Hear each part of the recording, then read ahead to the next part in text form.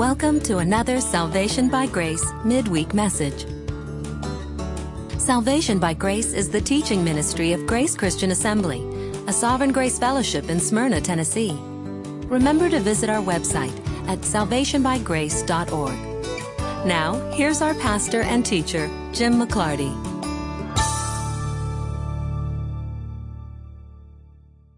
I know exactly where we left off before the holidays. You can turn to Ezekiel 24. Our God, the God of the Bible, is a God of set times. In the Old Testament, you see God setting particular times aside, like the seventh day. And because the Israelites broke his Sabbaths, not only the weekly Sabbaths, but the 7-year Sabbaths and the Jubilee years, God holds them accountable for not keeping those times. We read in the New Testament that in the fullness of time, God sent his Son. God is very specific about the times that he sets. He's working on his own eternal calendar, and at the times that he's appointed, he brings about the particular things that he brings about. And we're going to see that again right here at the beginning of Ezekiel 24. God is going to state that this is the day. After 4 years of Ezekiel talking about the fact that God was going to destroy Jerusalem using the Chaldeans, using Babylonians, using Nebuchadnezzar's armies, God is going to destroy Jerusalem. And now we're at the point where he says, this is the day. Mark the day. In fact, the day is so important that he mentions it a couple of different places. If you would, Tom, look up Jeremiah 39, I think. And if you would, Steve, look up 2 Kings 25:1. Now, 2 Kings was probably written by Jeremiah, so there's no surprise that the two are related here. But Ezekiel is in Babylon, Jeremiah is in Jerusalem. The people in Jerusalem believe that they're the fortunate ones because everybody else has been exported out of Jerusalem and taken into the Babylonian captivity. So they think that they're the blessed ones. They're behind the walls. They think that they're safe. God keeps saying through Ezekiel and through his prophets that he's going to destroy Jerusalem. They don't believe it. They've got the false prophets who are telling them that no, they're safe. They're fine because they're behind the walls of Jerusalem. And after all, that's the place where God chose to place his name. That's the place where the worship of God is. That's where the temple is. God would never destroy Jerusalem. And now God is saying, this is the day. Now I'm going to do it. I'm going to destroy Jerusalem. So that's the beginning of Ezekiel 24. It says, and the word of the Lord came to me in the 9th year, in the 10th month, on the 10th of the month, saying, Son of man, write the name of the day, this very day, the king of Babylon has laid siege to Jerusalem this very day. God is the creator of time. God determines time. God started time. God's going to end time. You've heard me say frequently that the reason time exists is so that everything wouldn't happen all at once. The very fact that we have time allows God to do things in sequential order and for those things to play out in time. He didn't do everything in an instant. And so here is God very specifically saying, this is it. This is the day. I am now going to destroy Jerusalem. I'm going to bring the Babylonian army down on them, and I have designated the day that I'm going to do it. Now, the day is the very day that he's been pointing to for 4 years, but Jeremiah also brings it up. Jeremiah 39:1, if you would, Tom. In the 9th year of Zedekiah, king of Judah, in the 10th month, Nebuchadnezzar, king of Babylon, and all his army came against Jerusalem and besieged it. So it's in the 9th year, that's the 9th year of King Jehoiakim's exile. In the 10th month, on the 10th day, that would have been January 15, 588 BC. So we're talking about 588 years essentially before Christ. That's the time period we're talking about. Now, before you get done here, while you're in Jeremiah, Tom, look at Jeremiah 52:4, and meanwhile, Steve is going to read 2 Kings 25:1. And in the 9th year of his reign, and I cheated and looked back at the preceding chapter, it does refer to Zedekiah, in the 10th month, on the 10th day of the month, Nebuchadnezzar, king of Babylon, came with all his army against Jerusalem and laid siege to it, and they built siege works all around it. So these are 3 different places, 3 different books, a couple of different prophets who are saying this particular day, this particular moment. This is such an important day in the history of Israel that they all know that day. The same way that we know July 4th, they can all point to that day when God finally brought the siege army of Babylon onto Jerusalem. If you would, read Jeremiah 52:4, Tom. And in the 9th year of his reign, in the 10th month, on the 10th day of the month, Nebuchadnezzar, king of Babylon, came with all his army against Jerusalem and laid siege to it. And they built siege works all around it. So it's brought up again and again and again. Now, you can look all the way through the Bible and you will find very few exact dates. You'll find very few calendrical dates. But this date is so important that it's mentioned time and time again because this is the specific day that God is bringing the Babylonian army down on Jerusalem. Now, the people of Jerusalem, as I said earlier, believe that they're safe because they're behind the city walls. In fact, they've even likened it to a pot, and they are the food inside the pot. And because they're the good food in the pot, they're safe inside it. And God now is even going to destroy that idea. In fact, he's going to mock them for believing that because their prophets have been telling them, you're safe, just stay inside the walls. That's the good pot, you're the good food. All those others that were deported, those are the sinners. But you're good, you're fine, you're inside Jerusalem, stay there. And God is going to lay waste to that idea. So chapter 24 of Ezekiel, as I said, it begins, the word of the Lord came to me in the 9th year, in the 10th month, on the 10th of the month, saying, Son of man, write the name of the day, this very day, the king of Babylon has laid siege to Jerusalem this very day. And speak a parable to the rebellious house, and say to them, Thus says the Lord God. Now, in order to understand this, keep your finger right there. Turn back to Ezekiel 11 for just a moment. We'll take a look at what the false prophets were accused of saying. Back in chapter 11 of Ezekiel, let's start at verse 9. I shall bring you out of the midst of the city. I shall deliver you into the hands of strangers and execute judgments against you. You will fall by the sword. I shall judge you to the border of Israel so that you will know that I am the Lord. This city will not be a pot for you, nor will you be flesh in the midst of it, but I will judge you to the border of Israel. Go back earlier in that same chapter. Son of man, these are the men who devise iniquity and give evil advice to this city, who say, Is not the time near to build houses? In other words, we're fine. We're inside the city. Build some houses. This city is the pot, and we are the flesh. So that was the euphemism. They thought, we're fine inside the city. Go ahead, get married, have children, build houses. Life is going to go on as it always has. God called it out in chapter 11 and said, This city will not be a pot for you, nor will you be flesh in the midst of it, but I will judge you to the border of Israel. Now you can go back to Ezekiel 24. God picks up that same idea again and says, Speak a parable to the rebellious house. Say to them, Thus says the Lord God. Put on the pot, put it on, and also pour water into it. Put in it the pieces, every good piece, the thigh, the shoulder, and fill it with choice bones.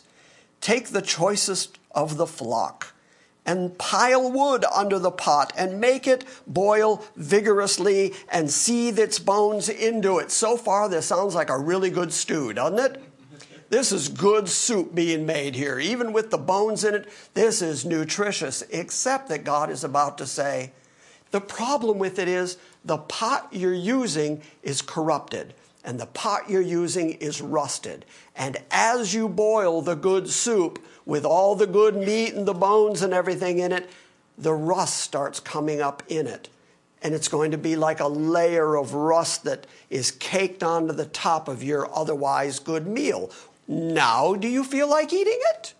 Now, does it sound like good food? If somebody was at home cooking you a meal and they said, this is perfect food, great food, I just bought it today, but I've cooked it up in an old, rusty, dirty pot, and the old, rusty dirt has gotten into the food and is now floating on the top, can I get you a bowl? You'd say, well, no, the food has been corrupted. The goodness of the inside of the pot has been corrupted by the rust of the pot. And so God is going to liken Jerusalem to a rusted pot, and under the fire, under the flame of God's judgment, all of this rust, all of its iniquity is coming to the fore, coming to the top, and God is judging them for it. Follow the parable here. After they've made something to eat, every good piece, every good thigh, every good shoulder, filled it with choice bones, the choicest of the flock. And also they put a pile of wood under the pot, and they make it boil vigorously. Therefore, thus says the Lord God, woe to the bloody city, to the pot in which there is rust, and whose rust has gone out of it. Take out of it piece after piece, without making a choice, for her blood is in her midst. She placed it, the blood, on the bare rock, so it's exposed before God. She did not pour it on the ground to cover it with dust, that it may cause wrath to come up and take vengeance. I have put her blood on the bare rock, that it may not be covered. Therefore, thus says the Lord God, woe to the bloody city! I also shall make the pile great, heap on the wood, kindle the fire, boil the flesh well, and mix in the spices, and let the bones be burned, and then set it empty on its coals. In other words, once you've made all that good food, and it's been mixed with your iniquity and all that rust, dump it all out. Pour it all out. And set the empty pot back on the fire, because the food is no good for eating. Then set it empty on its coals, so that it may be hot, and its bronze may glow, and its filthiness may be melted in it, and its rust consumed. In other words, God is pouring out his wrath, bringing in the Babylonians who, by the way, set a great majority of the city on fire. God uses that very imagery to say that that is the fire of God's wrath, and that he's burning away the iniquity, burning away the impurity that has covered Jerusalem. Jerusalem has blood guiltness at this point. So she, Jerusalem, has wearied me with toil, and yet her great rust has not gone out from her. Let her rust be in the fire. In your filthiness is lewdness, because I would have cleansed you, yet you are not clean. You will not be cleansed from your filthiness again until I have spent my wrath on you. I, the Lord, have spoken. It is coming, and I shall act. I shall not relent, I shall not pity, and I shall not feel sorry. According to your ways and according to your deeds, I will judge you, declares the Lord God. Okay, there's the first parable that he has set forward. Now, you've got Jeremiah in Jerusalem with the people who are going to witness the Babylonians destroying their city and destroying the temple. You've got Ezekiel with the ones who were in Babylon. The ones who were in Babylon, when they hear the news that Jerusalem has fallen, that's going to be the worst possible news they can hear. That's like someone beloved to them dying, because the temple is being destroyed, the city is being burned, the glory of Israel is being destroyed. So what does God do about it? He tells Ezekiel, I'm going to take away your most cherished thing. I'm going to take away your wife. And don't you mourn her. Don't even look sad. Don't even cover your mustache. Don't even look like you're sad. You just have to accept the fact that I've done it. And when people ask you, what's this about? Why aren't you mourning your wife's death? You say, for the same reason that you cannot mourn the destruction of Jerusalem. Here's what it says. And the word of the Lord came to me, saying, Son of man, behold, I am about to take from you the desire of your eyes with a blow. But you shall not mourn, you shall not weep, and your tears shall not come. Groan silently. Make no mourning for the dead. Bind on your turban and put your shoes on your feet, and do not cover your mustache or put your hand over your mouth, and do not eat the bread of men. So I spoke to the people in the morning, and in the evening my wife died. And in the morning I did as I was commanded. And the people said to me, Will you not tell us what these things that you are doing mean for us? Then I said to them, The word of the Lord came to me, saying, Speak to the house of Israel. Thus says the Lord God, Behold, I am about to profane my sanctuary, the pride of your power, the desire of your eyes, and the delight of your soul. And your sons and your daughters whom you have left behind there in Jerusalem will fall by the sword, and you will do as I have done. You will not cover your mustache. You will not eat the bread of men. And your turbans will be on your head and your shoes on your feet. You will not mourn, and you will not weep, and you will rot away in your iniquities, and you will groan to one another. Thus Ezekiel will be a sign to you according to all that he has done, you will do when it comes. And then you will know that I am the Lord God. This is a God, here's the point, this is a God who's not playing around. This is a God who is real serious, that when he lays out rules like have no other gods before me, when he lays out rules like keep my Sabbaths, when he says be a separate people, don't be like the Gentile nations around you, now that Israel has done that, he says, not only am I destroying the delight of your eyes, but you're not allowed to mourn over it, because your own blood guiltness and your own rebellion has brought this on you. So don't pretend that now you're all sad and now you're all bemoaning because now I have finally done the very thing I told you from the beginning I was going to do. When I told you, when I brought you into the land of milk and honey, when I took you to Mount Sinai, when I laid out my law, I was very clear that these are the rules, follow the rules. And if you don't, I will punish you and I will drive you out of your land. And so then they chased their foreign gods and they didn't keep his laws and rules and profaned his Sabbaths. And now he is doing exactly what he said he would do when they didn't obey. In other words, God's being completely faithful to his own word in doing what he said he was going to do. So he's not going to allow the people to go, oh, what has befallen us? It's the exact thing God said was going to come your way for not believing him, for not following him.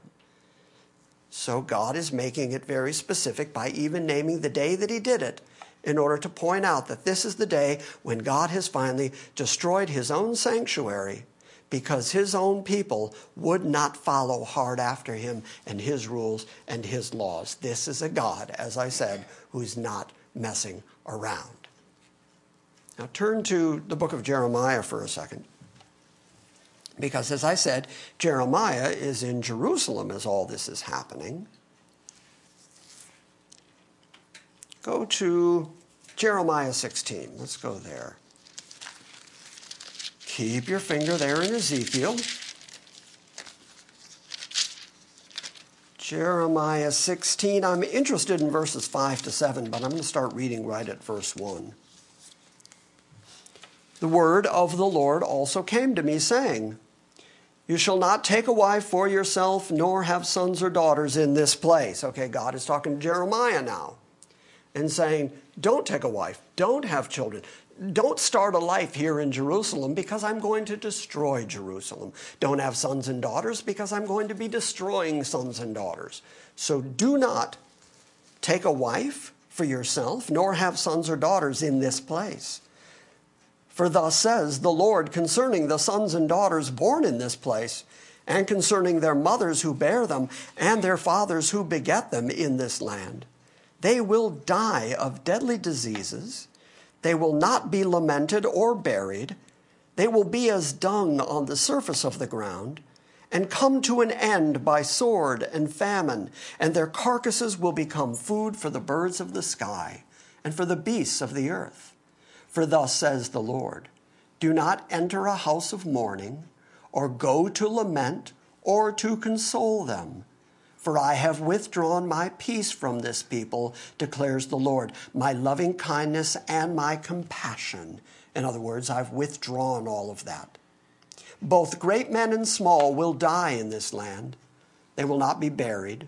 They will not be lamented, nor will anyone gash himself or shave his head for them. Neither will men break bread in mourning for them, to comfort anyone for the dead, nor give them a cup of consolation to drink for anyone's father or mother. Moreover, you shall not go into the house of feasting to sit with them to eat and drink, for thus says the Lord God of hosts, the God of Israel, behold, I am going to eliminate from this place, before your eyes and in your time, the voice of rejoicing, the voice of gladness, the voice of the groom, and the voice of the bride. Now it will come about, when you tell this people all the words, that they will say to you, for what reason has the Lord declared all this great calamity against us? And what is our iniquity? And what is our sin which we have committed against the Lord our God?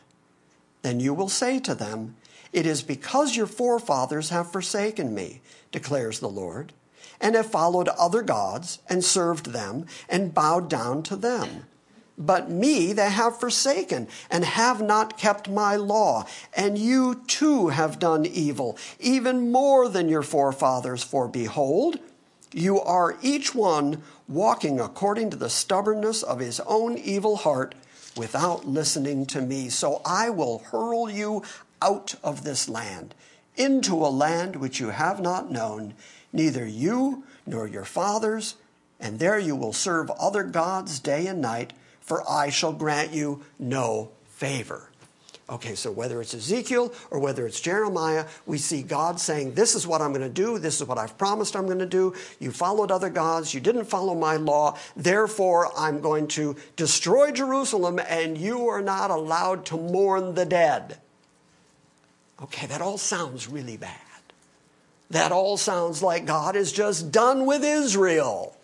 That all sounds like God is saying, I'm going to wipe you out completely. I've taken you into bondage and I've destroyed your city. What hope can there possibly be for Israel given all this bad news? Except that just the same way that Ezekiel lays out all the bad news and then says, but God is faithful, here Jeremiah is going to do the same thing. After all this bad news, starting at verse 14, therefore, behold, days are coming, declares the Lord, when it will no longer be said, as the Lord lives, who brought up the sons of Israel out of the land of Egypt. But instead you're going to say, as the Lord lives, who brought up the sons of Israel from the land of the north, that's Babylon, and from all the countries where he has banished them. That would be the Assyrian captivity and the Babylonian captivity. For I will restore them to their own land, which I gave their fathers. Behold, I am going to send for many fishermen, declares the Lord, and they will fish for them. Does that give you some idea why Jesus said to his apostles, I'm going to make you fishers of men? You're going to start seeking them and bringing them, which is why he said, don't go into the way of the Gentiles, don't go into the way of the Samaritans, but go first to the lost sheep of the house of Israel, preaching the gospel of the kingdom. I'm going to make you fishers of men. Go out and start the fishing, which is the bringing in of Israelites back to their relationship of God. Only now it's going to be through me, through Christ. Come in again. So the promise is, behold, I'm going to send many fishermen, declares the Lord, and they will fish for them. And afterwards I will send for them many hunters, and they will hunt them from every mountain and every hill and from the clefts of the rocks. For my eyes are on all their ways. They are not hidden from my face, nor is their iniquity concealed from my eyes. By the way, that verse 17 right there, answers a really essential theological question. Because people at this point say, well, you keep saying that God is going to restore Israel. You keep saying that God's going to be faithful to Israel, because the Bible keeps saying that God's going to restore Israel and he's faithful to Israel. But now that it's been so many thousands of years, and they've intermarried with so many Gentiles, and they've been scattered into all those countries, how can he possibly know who the Israelites are? How can he possibly even do that? They've been lost. God himself says, for my eyes are on all their ways. He knows where they are. He knows what they've done. He knows where they've intermarried. He knows where they're living. He knows where he scattered them, because he's the one that scattered them, because he's the one that's going to go fish for them and hunt for them and draw them back from all the places that he personally scattered them to. He's in charge of this. The same God who knew how to find Luann knows how to find all the people that are his. Right? Right. For my eyes are on all their ways. They are not hidden from my face, nor is their iniquity concealed from my eyes. So, I will first doubly repay their iniquity and their sin. That's what God is doing at this point. He is paying them back doubly for all their sin and their iniquity, because they have polluted my land. So he's going to cleanse it as with fire. They have filled my inheritance with the carcasses of their detestable idols and with their abominations. O Lord, my strength, Jeremiah writes, and my stronghold, and my refuge in the day of distress. To thee, the nations, that's the Goyim, that's the Gentiles, to thee the nations will come from the ends of the earth, and they will say, our fathers have inherited nothing but falsehood, futility, and things of no profit. Can a man make gods for himself? And yet they are no gods. Therefore, behold, says God, I am going to make them know. This time I will make them know my power and my might, and they shall know that my name is Yahweh. Capital Lord. They're going to know me as the sovereign God. So here is God doing, at this point in Ezekiel, doing the very thing that he said he was going to do. He was going to destroy Jerusalem. He's going to cleanse it with fire. He has sent the people out either into the Assyrian captivity or the Babylonian captivity. And then he is destroying the last of the people that are in the pot in Jerusalem. But that's exactly what he said he was going to do. But that's not the end of the story. What you see is God time and time again saying, just like what we just read, saying, I'm going to do all that, but then I'm going to remember my promises to Abraham, Isaac, and Jacob. I'm going to remember my unconditional covenants that I've made with them. And then by my grace, by my mercy, by my kindness, I'm going to bring them back into this land, the very land that I promised in perpetuity to Abraham. I remember I said that. And I'm going to do it. But first, I'm going to pay them back doubly for all their sin. So do you see the big plan of God? Do you see what God is doing here? And this is why I keep saying two things. Number one, God's not done with Israel. Here we are yet again looking at Jerusalem, the very city that we're talking about in Ezekiel 24. Right now, the focus of world geopolitics is on Jerusalem again, and arguing about whether Jerusalem is the capital of Israel or not.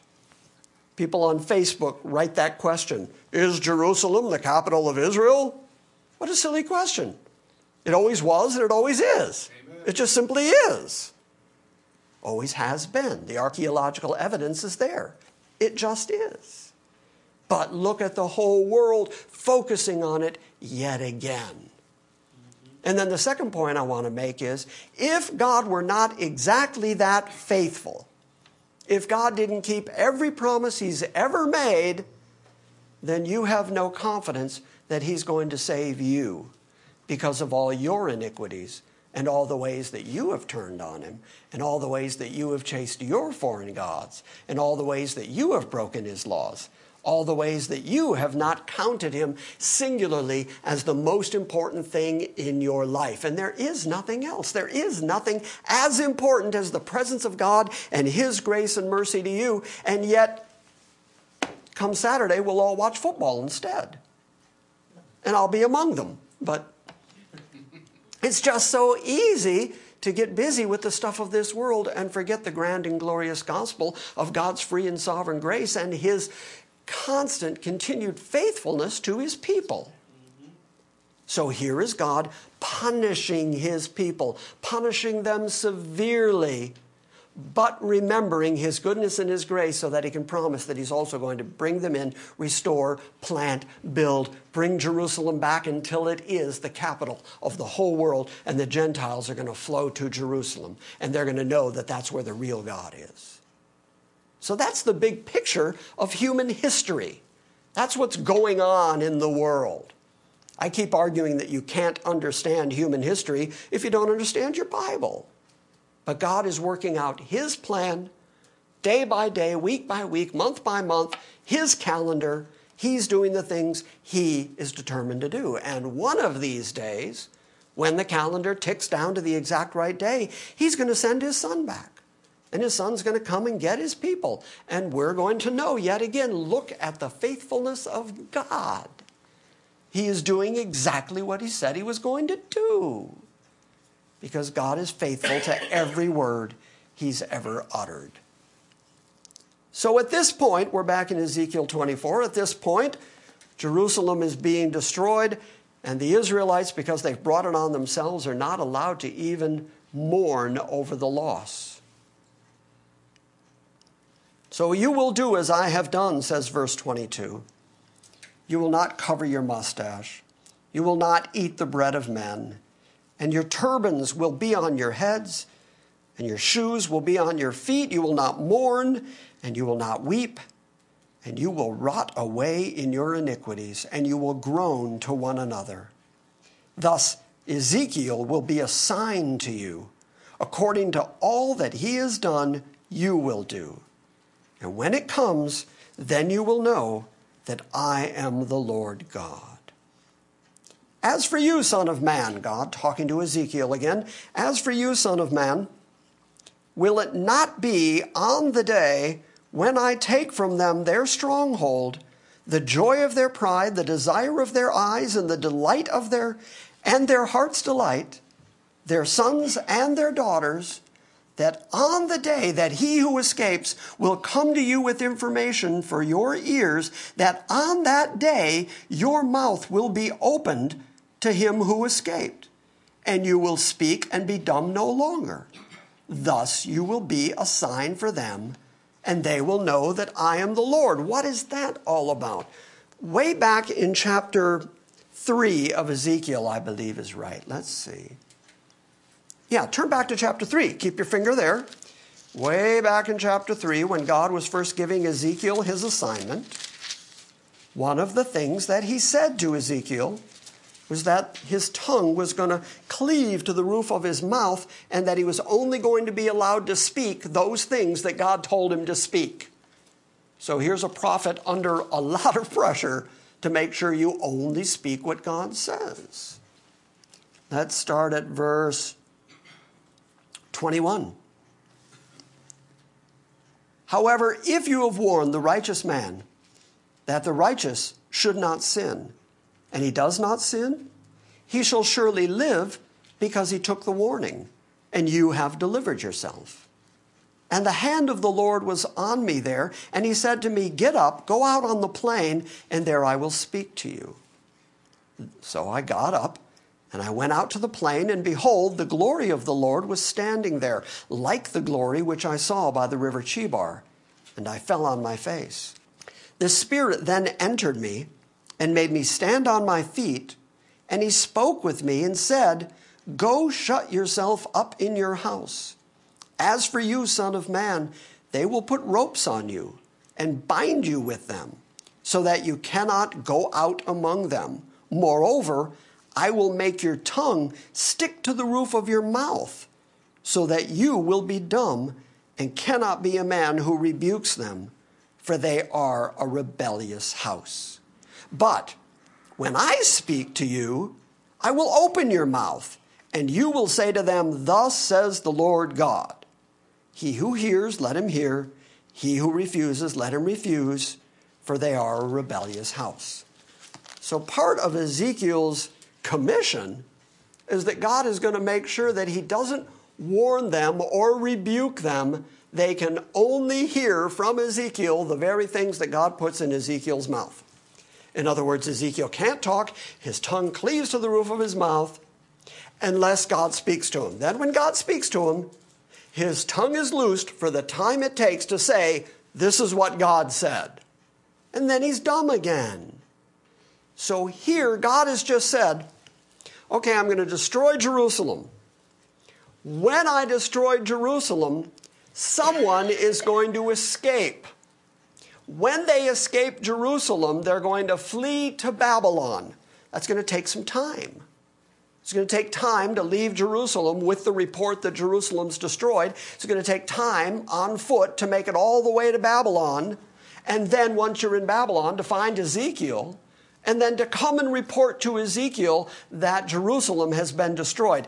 God says, on the day that he who escapes comes to you with information for your ears, on that day, I'm going to loosen your tongue. On that day, you're going to be able to speak. This is a really sovereign God. This is a God who knows that while everyone's being destroyed in Jerusalem, someone's going to escape. Someone's going to get away. And then of their own free will, they're going to choose to go to Babylon. No, they're going to have to go to Babylon because that's what God predicted for them. And they're going to go to Babylon, and then they're going to find Ezekiel. What if they decide, after Jerusalem is destroyed, that they're going to head due north? Well, God's not going to allow that. Somebody's going to come who escapes right to you, tell you about Jerusalem being destroyed. And when that happens, you're going to know that I predicted it all these months earlier, and then your mouth is going to be loosened and you're going to be able to talk. Well, it turns out that actually came true. In Ezekiel here, turn to chapter 33. Just forward a couple of chapters. Let's start at verse 21. Ezekiel 33, verse 21, "Now it came about in the 12th year of our exile, on the 5th of the 10th month." Remember God said, on that day? Okay, Ezekiel now is pointing out exactly what day it is. In the 5th of the 10th month, the refugees from Jerusalem came to me, saying, "The city has been taken." Okay, so the escapees get to him, and they tell him exactly what has happened. The city has fallen. "Now the hand of the Lord had been upon me in the evening before the refugees came, and he opened my mouth at that time that they came to me in the morning. So my mouth was opened, and I was no longer speechless." Folks say to me, they say, "Jim, you keep talking about this very, very sovereign God." Now, I believe that God is sovereign, and usually what they mean by that is God's in charge of the big stuff. That's where they like him, in charge of the big stuff. Hurricanes or floods or earthquakes. We want God there. What we don't want is the God of details. What we don't want is the God who's so specific that he can say where people are going to go, what day they're going to be there, and what they're going to say when they get there. And yet that's the God that keeps showing up time and time and time again in the Bible. And here Ezekiel tells us this is going to happen. God says, on that day your mouth is going to be opened, And Ezekiel wants us to understand that exactly what God said came true. So he mentions the exact day, the exact calendrical day, and tells us what happened. The people came to him in the morning. They spoke to him. God opened his mouth, loosed his tongue, and he was no longer dumb. Because that's the God of details. Sometimes we all wonder, does God really care about me? Does he care about my situation? Does he care about my pain? Does he care about my sickness? Or is my sickness too small a thing for such an almighty God to worry about? This is the God of the details. This is the God who cares about and is in active participation with every little event. The lot is cast into the lap, and the whole disposing thereof is of the Lord. Or Jesus saying, sparrows, 2 of them are sold for a farthing. They're worth nothing, is his point. And he says, and not a one of them can fall from the sky without your Father. Behold the grass of the field. Solomon in all his glory wasn't arrayed like one of these. And he says, if your Father in heaven cares so much about birds and grass, doesn't he care about you? Doesn't he care about your pains, your hurts, your details, your life, your water bill? Whatever it is you're facing, the God who's in this kind of sovereign control, who's this able to both judge and be gracious and be faithful to his own word, that God is in charge of your life. And he's in charge of details.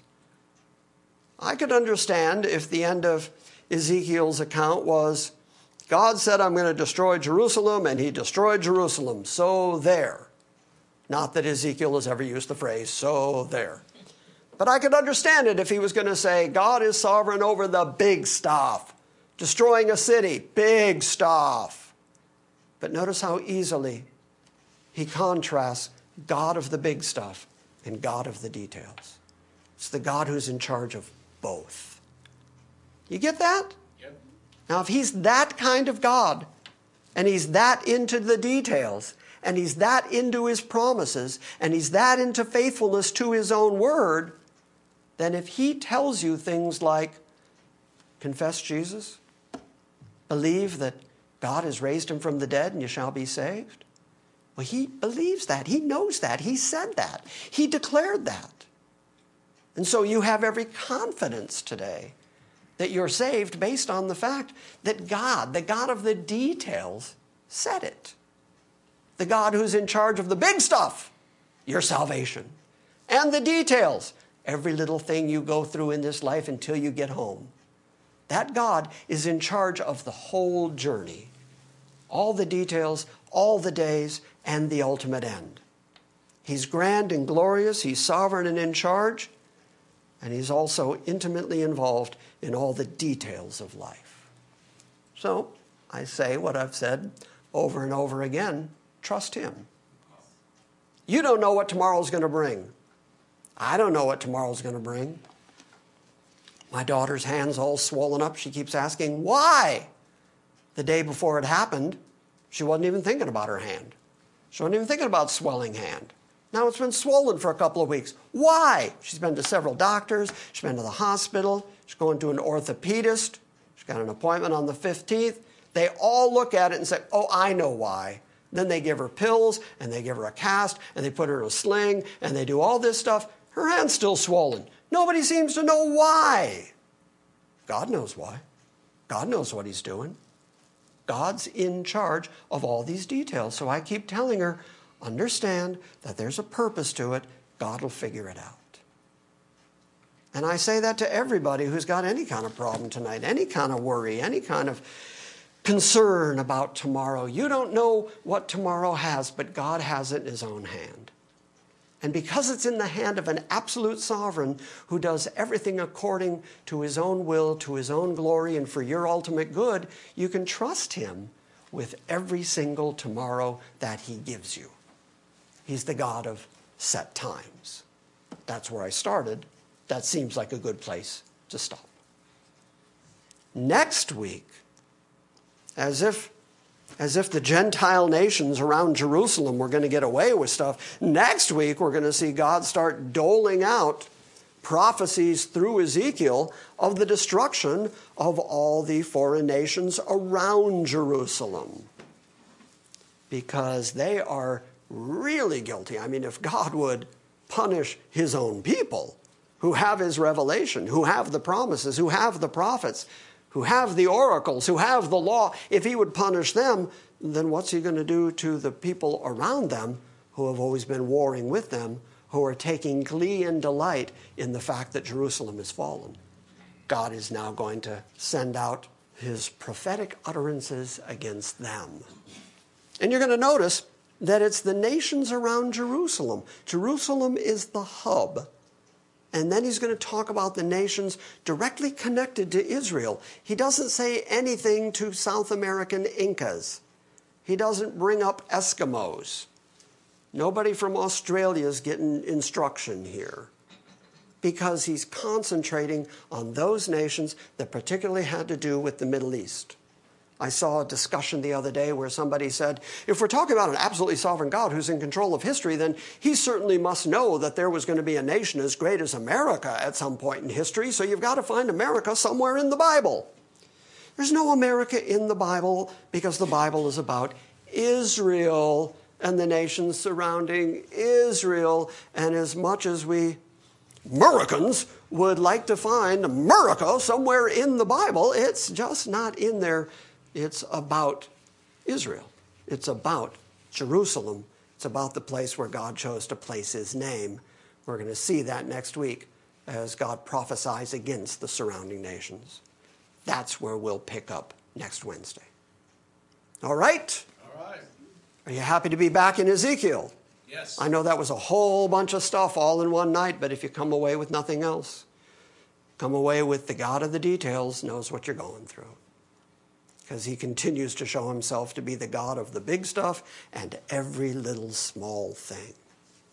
Exactly the day that they're going to come and say exactly this, then I'm going to loosen your lips. That's remarkable. That's astounding. But that same God knows who you are, where you are, what you're going through. And he's taking you through it for his reasons and for your growth and for your faith and the building up of your confidence in God. It's why God's doing what he's doing. All right? All right. All right. Questions? Years ago, my wife's family went to Niagara Falls, which is just an amazing experience. And frozen right now. Yeah. My brother-in-law made a comment that has stuck with me all these years. So we have been overwhelmed by the awesomeness of the falls. And now we're looking at flowers, and there were some tiny, tiny little flowers growing there. Just tiny little things. And you had to get down really close to look at them, and they were beautiful. And the God who made those falls is the same God who made those tiny, tiny little flowers. And I've often thought of those in the springtime, because there's some little blue flowers, I don't know what they're called, but you see them growing in the grass. At just one particular temperature in the spring. And I remember the God who made the stars, the universe, the galaxies we can't even count, made those flowers that we also can't count. And if he can do that with his creation, he can handle the details of our lives. Oh, absolutely. Absolutely. Anything else? Yes, ma'am. I thought it was interesting you were talking about like God's sovereignty, because I met a friend for lunch today, and when she prayed that God's sovereign grace would be over us, over our discussion and stuff, and we were talking about God's sovereignty. She's Presbyterian and very Calvinistic and everything, and she was like, I think it's just easier for some people to believe that God is not sovereign, that we have our free will. And it's easier to think that, it's just us than to believe that God is sovereign over everything. And I thought it was kind of interesting. Yeah, because it's too mind expansive. If you think God is in control of everything, then our little pea brains can't grasp that, because we can't control a couple of things. In fact, we have control of, nothing. We have control of nothing. And then a God who's in control of everything, that's just too hard to think about. It's easier to say, I'm a free agent, I do what I want all the time, I make up my own mind, nobody tells me what to do. It just doesn't work that way. So, we were talking about it last night at men's group. If absolute libertarian free will existed, why does anybody choose to get sick? Well, you could just choose not to be. I'd choose to have hair. Anything else? All right, good. Say goodbye to the internet congregation. Goodbye. Thank you for listening to this week's Salvation by Grace message. We welcome your feedback and encourage you to visit our website at salvationbygrace.org. And we invite you to join us next time when we gather around the Word and study the sovereign grace of God.